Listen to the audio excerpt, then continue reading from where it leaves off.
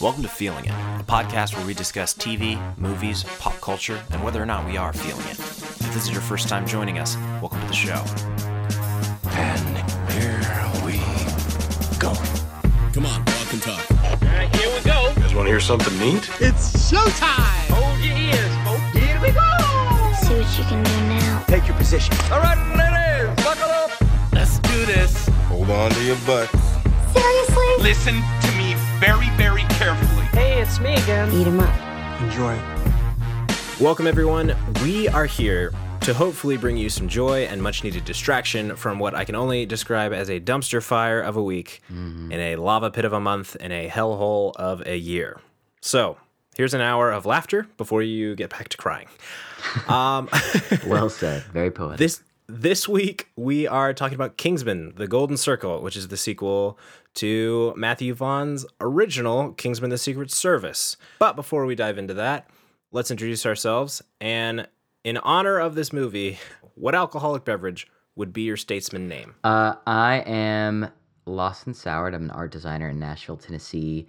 And I want to say my alcoholic beverage name would be bourbon. It's what I drink most often.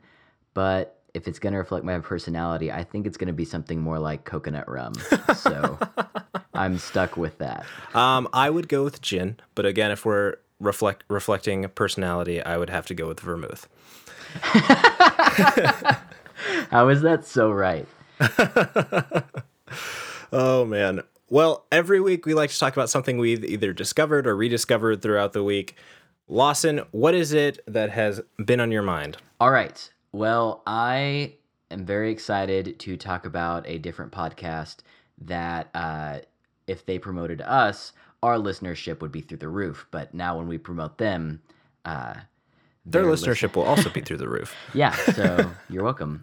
The podcast is a new podcast from the folks at Radiolab. The podcast is called More Perfect. Have you listened to that at all, Lucas? I have. I listened to all of season 1. Yes. And now the first episode of season 2. Yes. All amazing, in my opinion. I really, really enjoy it. It's one of those things that feels like it should have been something I learned in school. That's one of the things I love about like YouTube channels and podcasts. A lot of them I listen to are just comedians, celebrity interviews, pop culture opinions, stuff like that. But I also really enjoy being able to go somewhere online and feel like I'm bettering myself, feel like I'm becoming a better citizen or a better person, a more informed individual. And this is one of those shows for sure. The first season was fantastic. It taught me so much about the Supreme Court and kind of what it was originally intended to be and what it has become now. And a lot of decisions that have been really important in shaping the way that our country works at this point. The first episode that Lucas mentioned that just came out was super good and is a two-parter, and I'm excited to hear the second part. But in between the first and second part, they have already released a kind of mini episode about a case that the Supreme Court just took up. And it is a cause that is near and dear to my heart, and I've talked about it to a lot of folks. So I don't want to assume that everyone knows what gerrymandering is, but suffice it to say, gerrymandering is an issue that kind of takes people's votes and makes them less representative in our elected bodies. So it's been a big problem, and it's been a big problem for really as long as democracy's been around.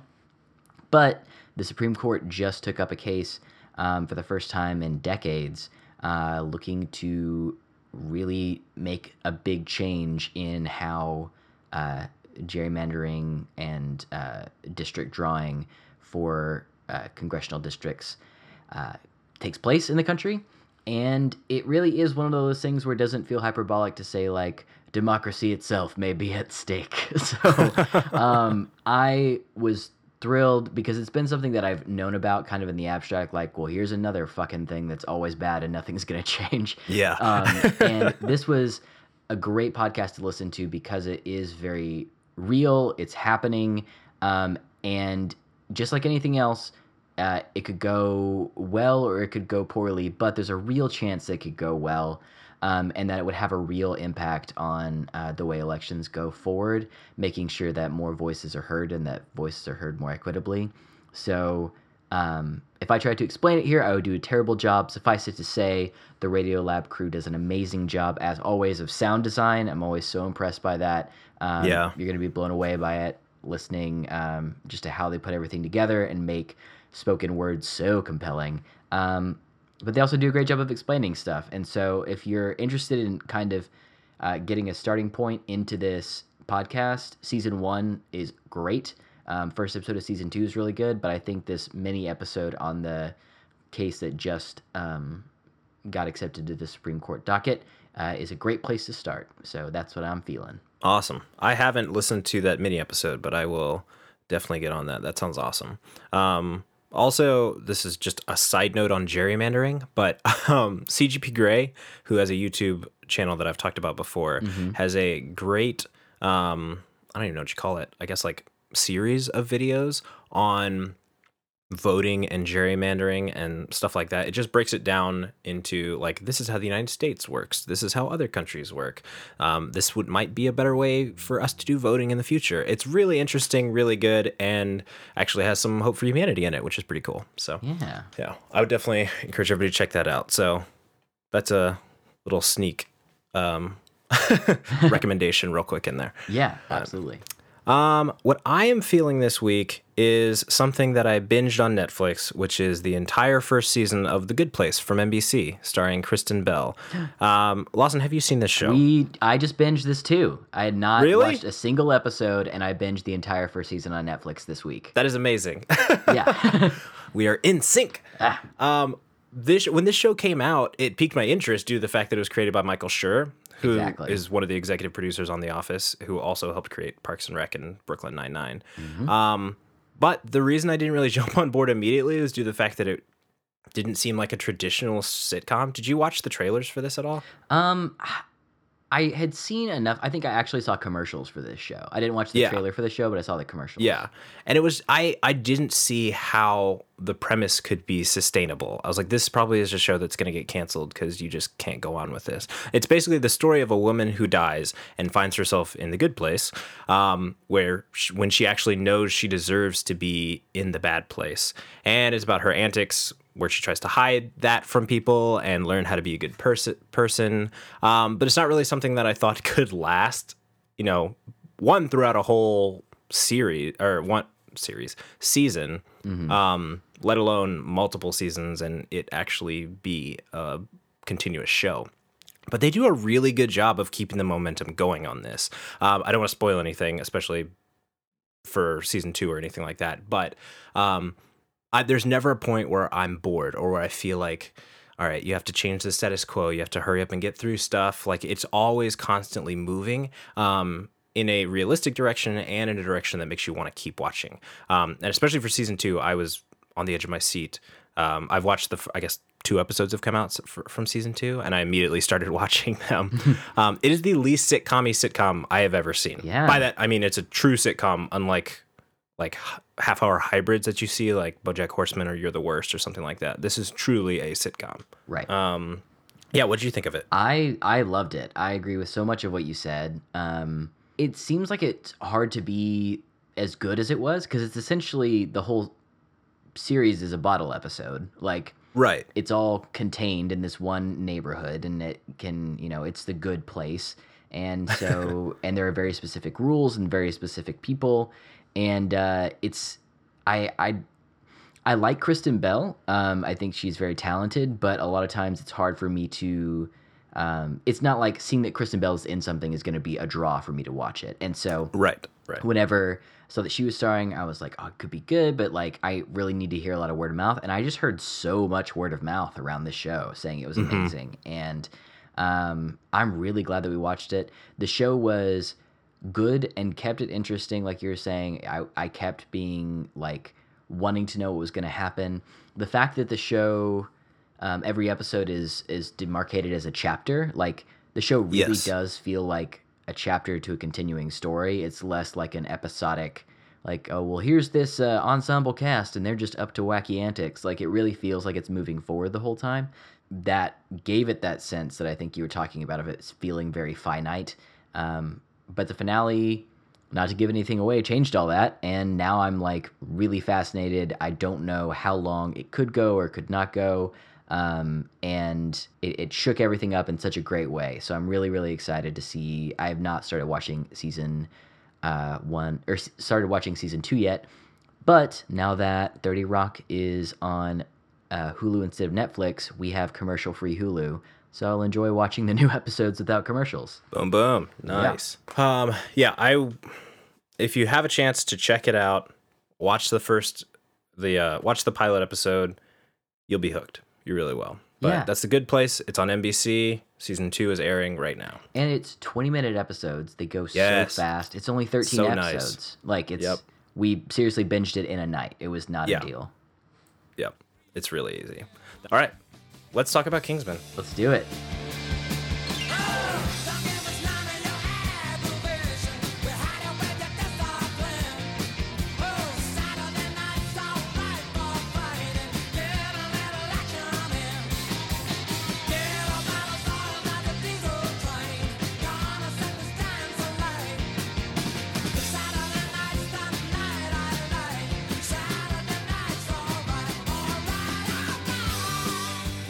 So start this off.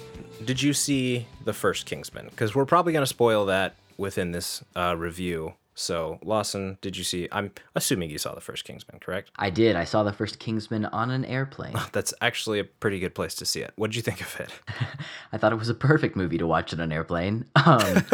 There were plenty of things that I was like, but like I had it, the price was right, and there was a lot of stuff about it that was really fun, and it was like, it's kind of the Roger Moore versus the Daniel Craig of it all. Yes. The goofy, zany, over-the-top action movie parts of spy movies, and a really fun and interesting origin story, and I don't know, it kind of reminded me of like the kind of stories that you would write in. This is going to sound like an insult. It reminded me of the kind of stories that you would write in like elementary school or middle school or whatever. Mm-hmm. They'd be like, yeah, and then her foot is a sword, and then he has the plane that does this, and like they eat McDonald's. I don't know. It just like, it seemed very, it tickled the part of my brain that was like, I would have loved writing this story when I was, 11 or whatever. Yeah. And it was just like a really fun, I thought it was visually really a good movie. What did you think of it? I thought it was super entertaining. I thought, like you said, the Roger Moore, James Bond era, that is what this is mimicking and going for. And nobody's making movies like that nobody's making movies like that now. Everything now is gritty and dark. And this is a series that just wants to have a lot of fun. And I loved it. It wasn't like, I would never have said Kingsman is a great movie. I never would have said that it's one of my favorite movies.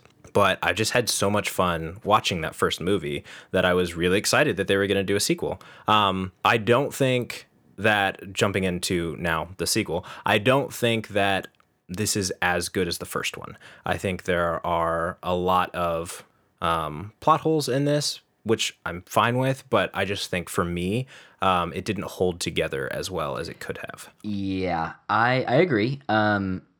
I liked the first one. I was really ready to have a lot of fun at this movie, and I did have a lot of fun at this movie.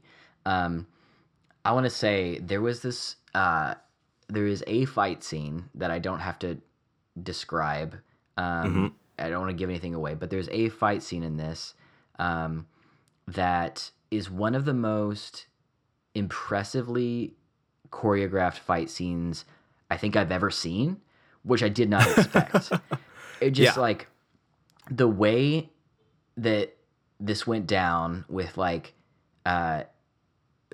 all highly trained individuals fighting each other, like all of them are just like well-oiled machines for fighting, and they're fighting in real time, and the camera is just dancing around them, like the way that it moves, and it seems like it would have had to have been a fake camera, like a computer generated camera. The moves that they pull off the really quick pans and close-ups, the way that the director is just like pointing you exactly what they want you to see to emphasize everything, to give everything that extra push, while keeping everything in real time, was something I don't think I've ever experienced before. It was so cool to feel like something was happening super fast in a way that it would be happening in real life, but it didn't feel like I was missing anything. It felt like I got to see all the cool stuff, but it wasn't like the slow down matrixy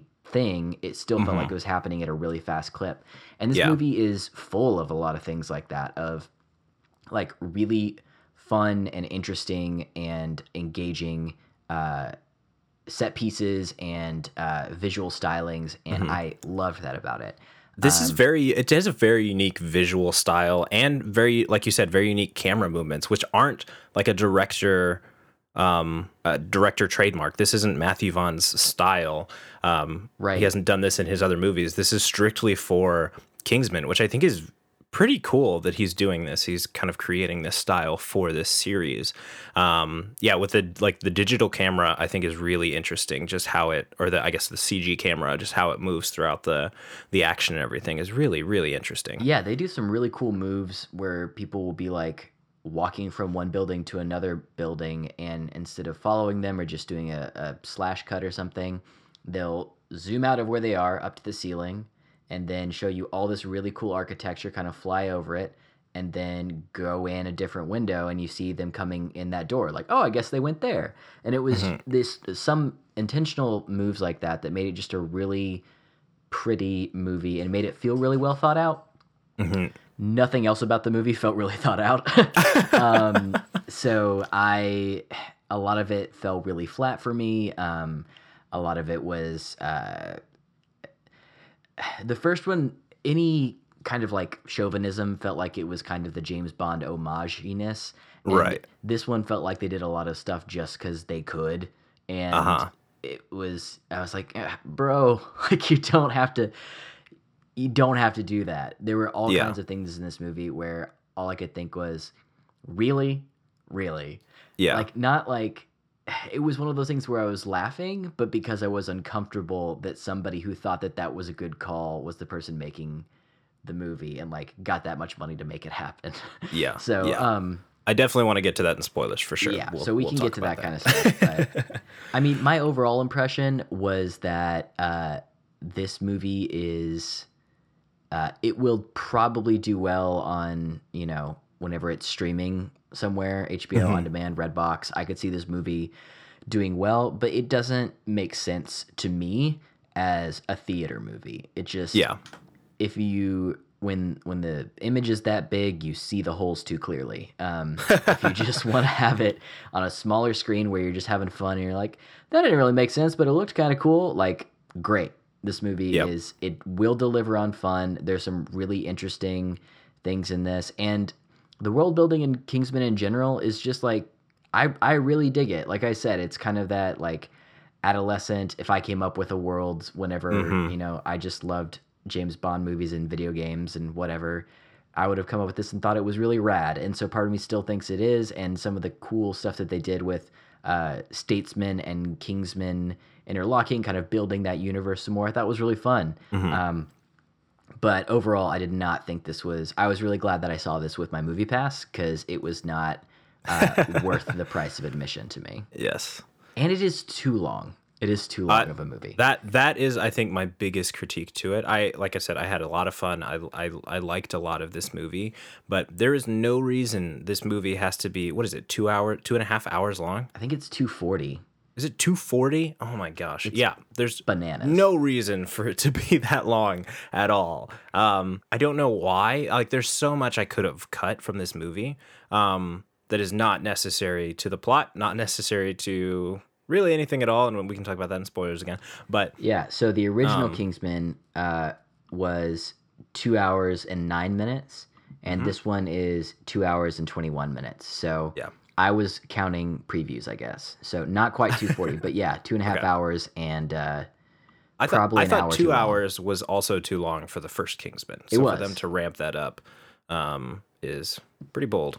Yeah, because it's a fun movie, but it's a fun, like, thoughtless popcorn movie. Like Yeah. whenever you put that long of a runtime on it, you're trying to weave more threads than you should. Like this is a jump rope. It's not a towing rope. Like you can't carry heavy things with this. You don't need that many strands. Yeah. How did you feel about the performances? Because we have some returning people, we have some new people. What were your thoughts there? In the first film, my very favorite performance was Colin Firth. Because he's incredible, and I mean, I feel like I don't need to go on about that. He's my favorite performance in most everyone films. was amazing in that first one for sure. But in this film, I was really disappointed with Colin Firth's performance. Not because, and that's one of those things where I've just seen him in enough stuff where I don't blame him for that. Honestly, a lot of it seemed like it came down to editing. Like he was doing things, and his motivations and his performance was moving at a pace that did not make sense with the pace that I was seeing. So I think a lot of it was editing. I think a lot of it was writing. And just some of the plot points they had him go through were just silly, is what I want, the word I want to use. But I mean, he did great with what he had, but just it came down to the performance didn't do anything for me.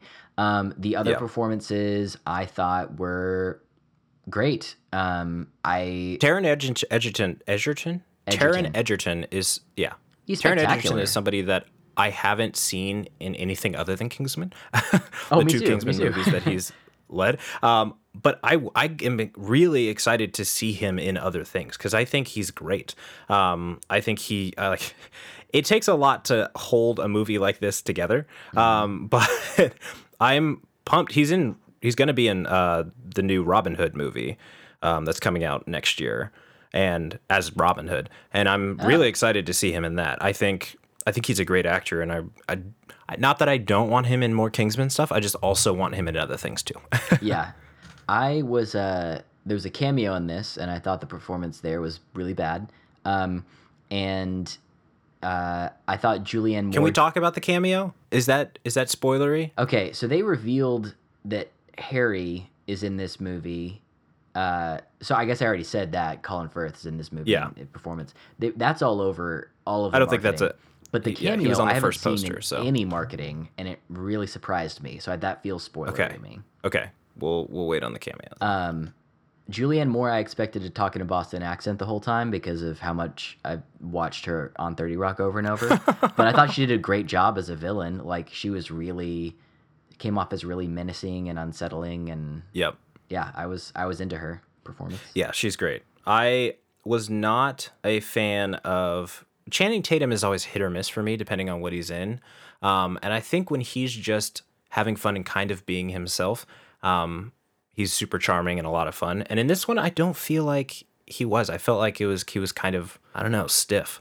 Yeah, I agree. Did you I get felt that? like they were saving him for like future franchise movies or something. But in so yeah. doing, his performance it was like really hollow. Yeah. And he felt kind of shoehorned into this movie. Like he didn't really need to be in this movie. There's a lot less of him than I expected to be. He's on the poster. Like he's billed, I think like number 2 or something like that. I don't know. But I thought he was going to be very much a part of this movie, and he's not in it that much. So if he's a big deal in number 3, then cool. Yeah. All right. There's so much to say in spoilers. Do you want to jump into that? The last right. thing I want to say is that if you're planning on seeing this movie soon, you should know that Fox produced this movie. And so whenever you see newsreels, they're going to be Fox News. And you might expect that to have some kind of commentary to it, and there isn't.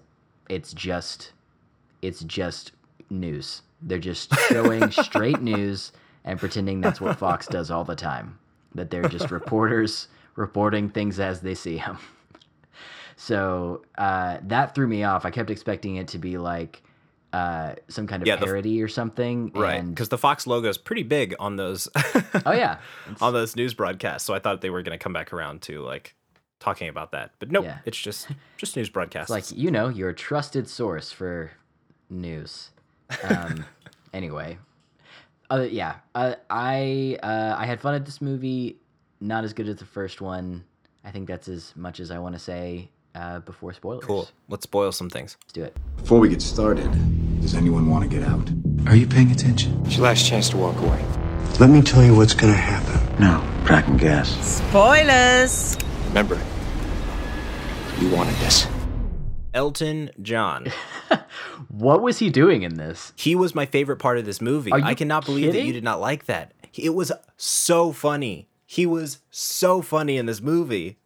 How did you hate him? I don't know. I just didn't like it. I thought he was a bad actor. I think the general conceit of his being in this movie is that he is like one of the greatest musical acts of all time, and yes, basically he's the white gay Beyonce of his time, and of everyone's time, of his and every time, and so that was a conceit that I could see, and I could see how people who like really get into that idea could see it as being awesome. I've just never been that into Elton John. I mean, I say that every time I hear a song that Elton John recorded, I'm like, oh, I love this song. It's great. But I've never been a fan, you know? And so like seeing him in that, I've never known much about the persona. And so whenever he was going around doing stuff, I felt like you can say it. We're in spoilers. Well, yeah, whenever he was like, you know, going on the attack and doing all that, there were definitely some fun moments in it, but ultimately, like whenever Colin Firth was like, "If I save the world, can I have tickets to your show?" I was like, I feel like this whole role exists so that people involved in making this movie could get tickets to his show. Like, anyway, I'm very glad you liked it. For whatever reason, it fell flat for me. Oh man, the two scenes of his that I thought were, well, actually three. All of his scenes. One, he's in this movie way more than I thought he was going to be. Way more than Channing Tatum is. Oh yeah, he's in this movie way more than Channing Tatum, and actually does stuff in this movie. Yeah. But his scene where Julianne Moore is showing off the effects of the drug, and he's just sitting on his bed yelling at that guy is the funniest thing. It is so hilarious. That was just to funny. watch Elton John cuss out this guy guarding his door. And then when he high kicks the guy and winks at the camera, like just the turn and look and wink, like that lets you know what movie you're in. Elton John is high kicking a guy in the face and winking at the camera. That is exactly it. Like that's what we're watching here, and it's so funny. And again, like it's just like a 13-year-old's story, and you just kind of have to roll with it at that point. But the last one is where him and Colin Firth are smashing the dog with a bowling ball. And again, if you haven't seen this movie, all of this sounds insane, but it's so funny. Everything he does is so funny. And of course, like he's not an amazing actor. I think he did great. But he's just the fact that his character is himself and it is such a huge part of this movie is so funny. Every time he was on screen, I was laughing. Yeah, I think the meta-ness of the fact that no one knows Elton John was in this movie, and he is, and he's a major character with lots of lines, is hilarious. But for whatever reason, every time he was doing it, I was like, oh, you're not acting. I don't know. As you're talking through those things, I'm like, those things were pretty funny. But I was like, to me, it didn't feel necessary at all. Like, it was kind of a cool thing that they were like, oh yeah, I guess all these celebrities died. So in the pandemonium, I kidnapped Elton John because people would think that he had died too, and I could just have him here. Like, that was a funny thought. And this movie was full of things like that, where it was like really clever may not be the right word, but like I thought really fun building. That's so condescending. I don't know if clever is the right word, but like fun ways of building off the universe that they built in the last movie. I think the world building is one of the best parts of these movies. There's just so much that is, again, a lot of fun to explore. Yeah, all the people from the first movie are back, and rather than just being like, oh, they weren't in this or they're out on a special mission, they're back, and then there's a big event that happens where they die, and I just that I didn't like. The fact that they kill all the Kingsmen, yeah, to me is weird, and is especially when we spent a lot of the last movie with Roxy, right, and we don't get to, I don't know, like he doesn't mourn her the entire time. It's I don't know. Like she was sidelined in the last movie, and I was like, okay, at least she'll be in the second one. And then they murder her right off the bat, and I was like, okay, what is even the point of this? Well, that's like I get that he's got to go on this adventure with these new people, but use the person you already have. Yeah, I feel like that's kind of indicative of my issue with this movie in general, is that they had a really interesting female character that got mostly sidelined in the last movie, but had a lot of great promise. And then this movie, they killed her. Like, they showed that she was exactly as great as you thought, and then she died. And that's kind of the entire attitude towards women in this movie, was just like, yeah, you know how in the first movie it was kind of like winky, and, you know, we're in on the joke. We get that she's full of like, the next movie she should totally be kicking ass. And then in this movie, no, they're dead. All of that is dead. Mm-hmm. It's like, you have to the computer tracking shot down at that music festival, when it just follows down past her navel and follows his finger. I would, beyond just the fact that they're like, the only way to track them, the only technology we could come up with to track someone is you have to stick this up, you have to grab them by the pussy, is the fact that they followed the shot all the way down. Like, it was so gratuitous and so gross, and 100%. Yeah. Like, you can, if you like the charm of, or if you like the trope of spies being like charming, or, you know, even womanizers or whatever it is, you can play with that in a way that doesn't like essentially double or triple down on it. That isn't gross. Yeah. I was and then they kill her too. It's like, you existed for this to happen, and then you get the antidote, and then your angry boyfriend blows you up. Yep. And everyone in this movie, towards the end, whenever Eggsy, I'll just like finish off my list. Sorry. Towards the end, whenever Eggsy, it seems like every time he kills someone or like does something heinous or super violent, he's like, this is for Merlin. Yeah, there's a reason I'm doing this. Right. Every time he's like, this violence is justified. Yeah. And I didn't like that. I was just like, if you're going to be a big explodey gun movie, that's fine. Like, that can be popcorny and that can be fun. But especially, like, sorry, I know we're trying to get away from it, but especially with this, like, dumpster fire of a week, I was just like, stop talking about how this violence is okay. Yeah. So, yeah, those are my main gripes. Sorry, you tried to talk several times during that. No, you're good. I feel like the fact that, the first movie was great up until the end, and they made this weird anal sex joke, and everybody was kind of like, why would you do that? Like, that's just a weird thing to put at the end of this movie. And I feel like this movie, they were like, oh, but they're dating now, so it's, you know, it's cool. But then you go and double down on it, and you're like, yeah, but we're also going to do this other shot, so there's that. And I don't, like, you can't have it both ways. You can't say, oh, this guy is in a real relationship and he cares because he's going to call his girlfriend and they're going to fight about this kind of stuff, and like, it's real, but then we're also going to do this other shot. They did. They totally wanted it both ways. The wedding at the end was that too. Sorry, go ahead.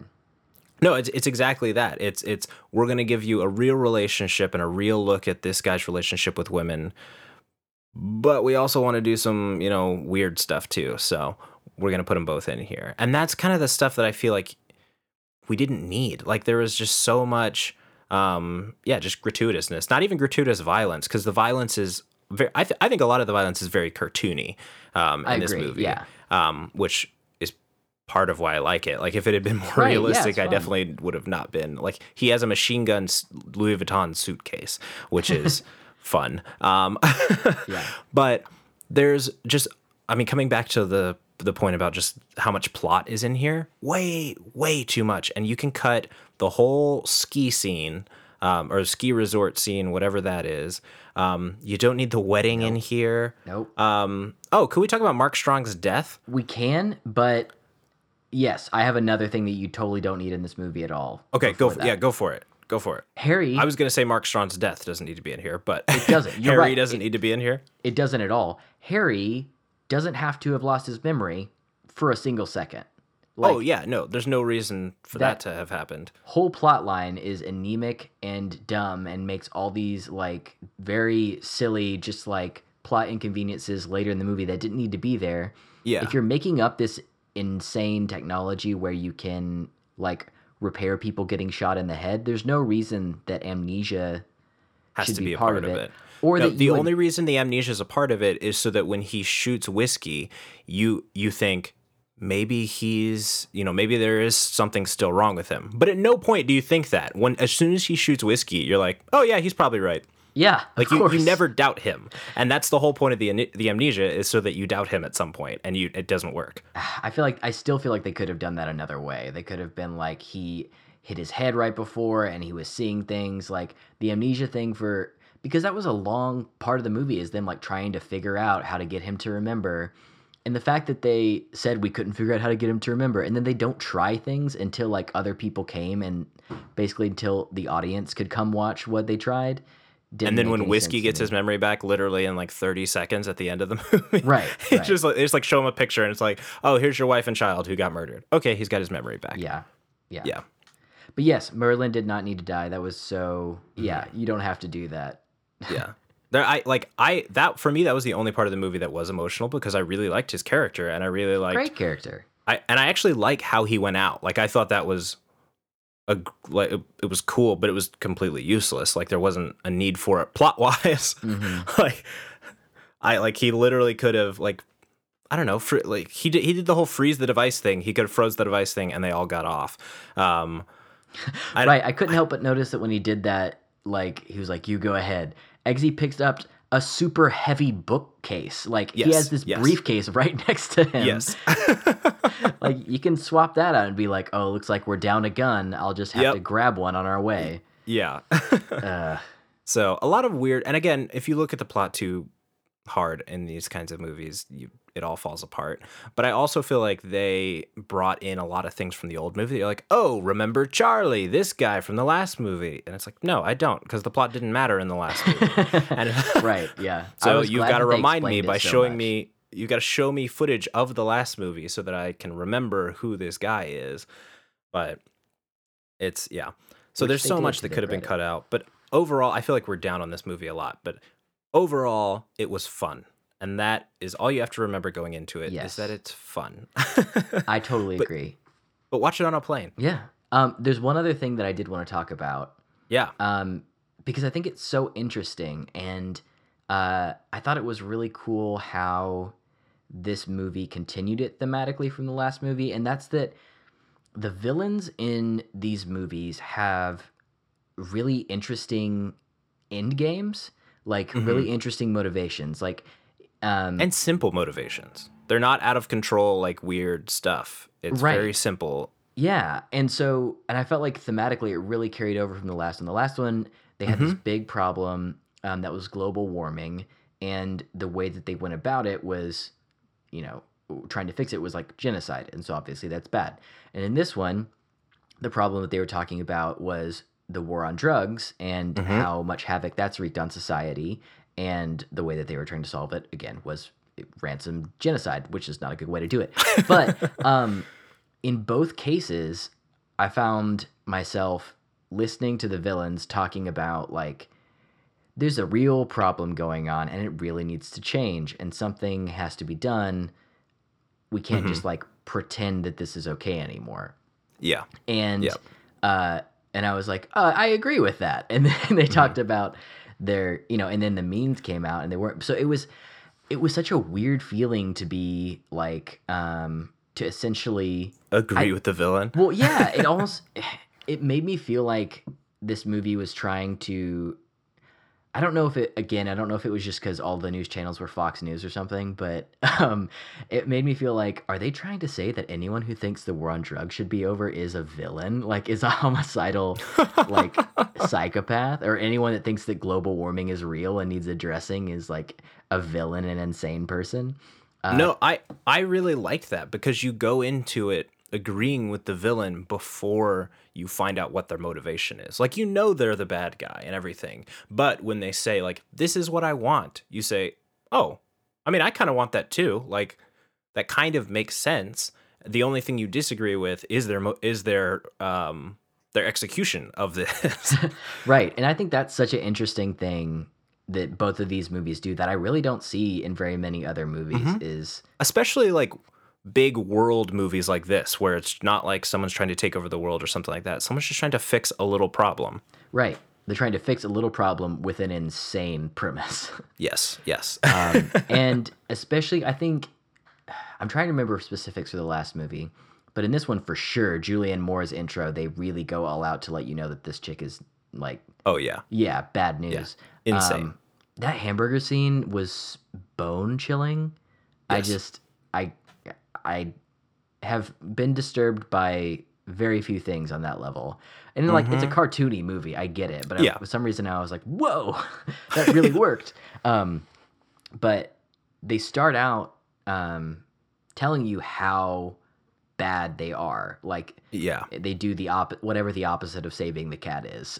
Yes. And putting the cat in a meat grinder. And so... whenever they come in and say something that you agree with, it's really disarming. And that is a feeling that is really rare and that I felt in the last one, I felt in this one. And I've always really appreciated, I don't know, like for a movie that's so cartoony, it's like I never quite know how to feel in that moment. And I think that that's like really interesting and exhilarating. Yes. Last thing I want to talk about. Yes. Which I feel like we've already talked about before, but John Denver, huh? Hey, Lucas. Yes. I'm trying to recommend a movie to my friend, and my friend, here's the thing about him. You need to know that they love Channing Tatum. Okay. And they love John Denver. Yep. And this may be a lot, but they also really love the song Take Me Home Country Road by John Denver. So I'm wondering, I figure there could only be like one movie in the universe, maybe two in the span of all film. But is there any movie this year you could recommend me to send him to? Man, it's hard. It's very hard.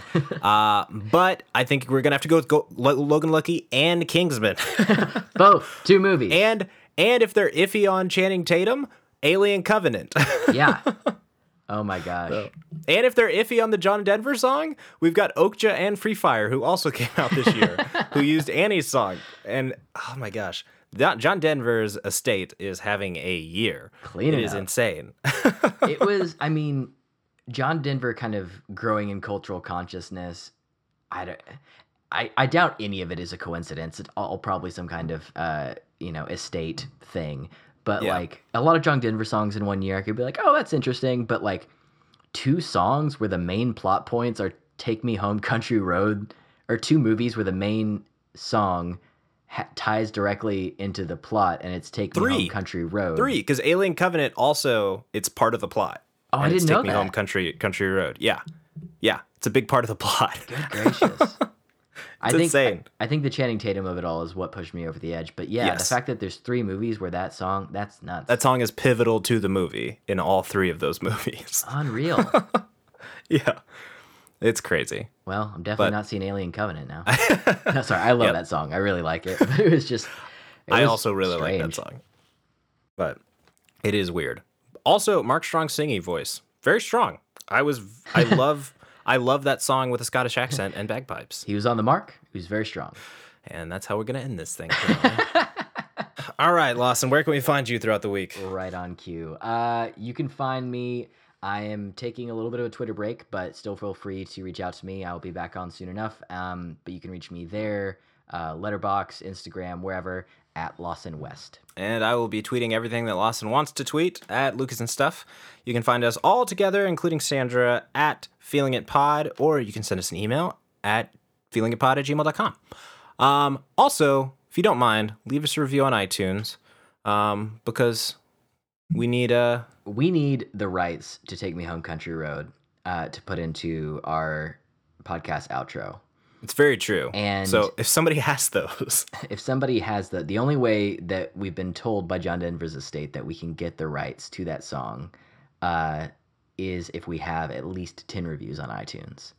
Yeah. So what I'm thinking is, if you're still listening at this point, you hear this just incredibly thin premise that we're talking through right now, and you're still listening, much like Kingsman, then you are a part of our golden circle. You're part of the true friends who are linked with us. There's no beginning and no end, and apparently there's no end to this outro. Yeah, but we're asking you, if you stayed this long, leave us a review, because if you're listening past the point where we say our Twitter handles, you must really care or something. It's very true. Or you're far away from the remote and it's playing through your stereo. There you go. All right. Thanks for listening, We're going to just keep this going. Nope, this is never going to end. It's just going to keep on rolling. It's That's right. 2 hours and 20 minutes long. Yep. Everybody's reaching for the remote now. All right, we'll speed it up. Okay. Adios. Bye, everybody. Thank you. Goodbye now. Goodbye. Go away. I'll see you soon, okay? That's it? Go home? Yep. Move it along, Padre. Goodbye, old friend. That's it. That's our show for tonight, people.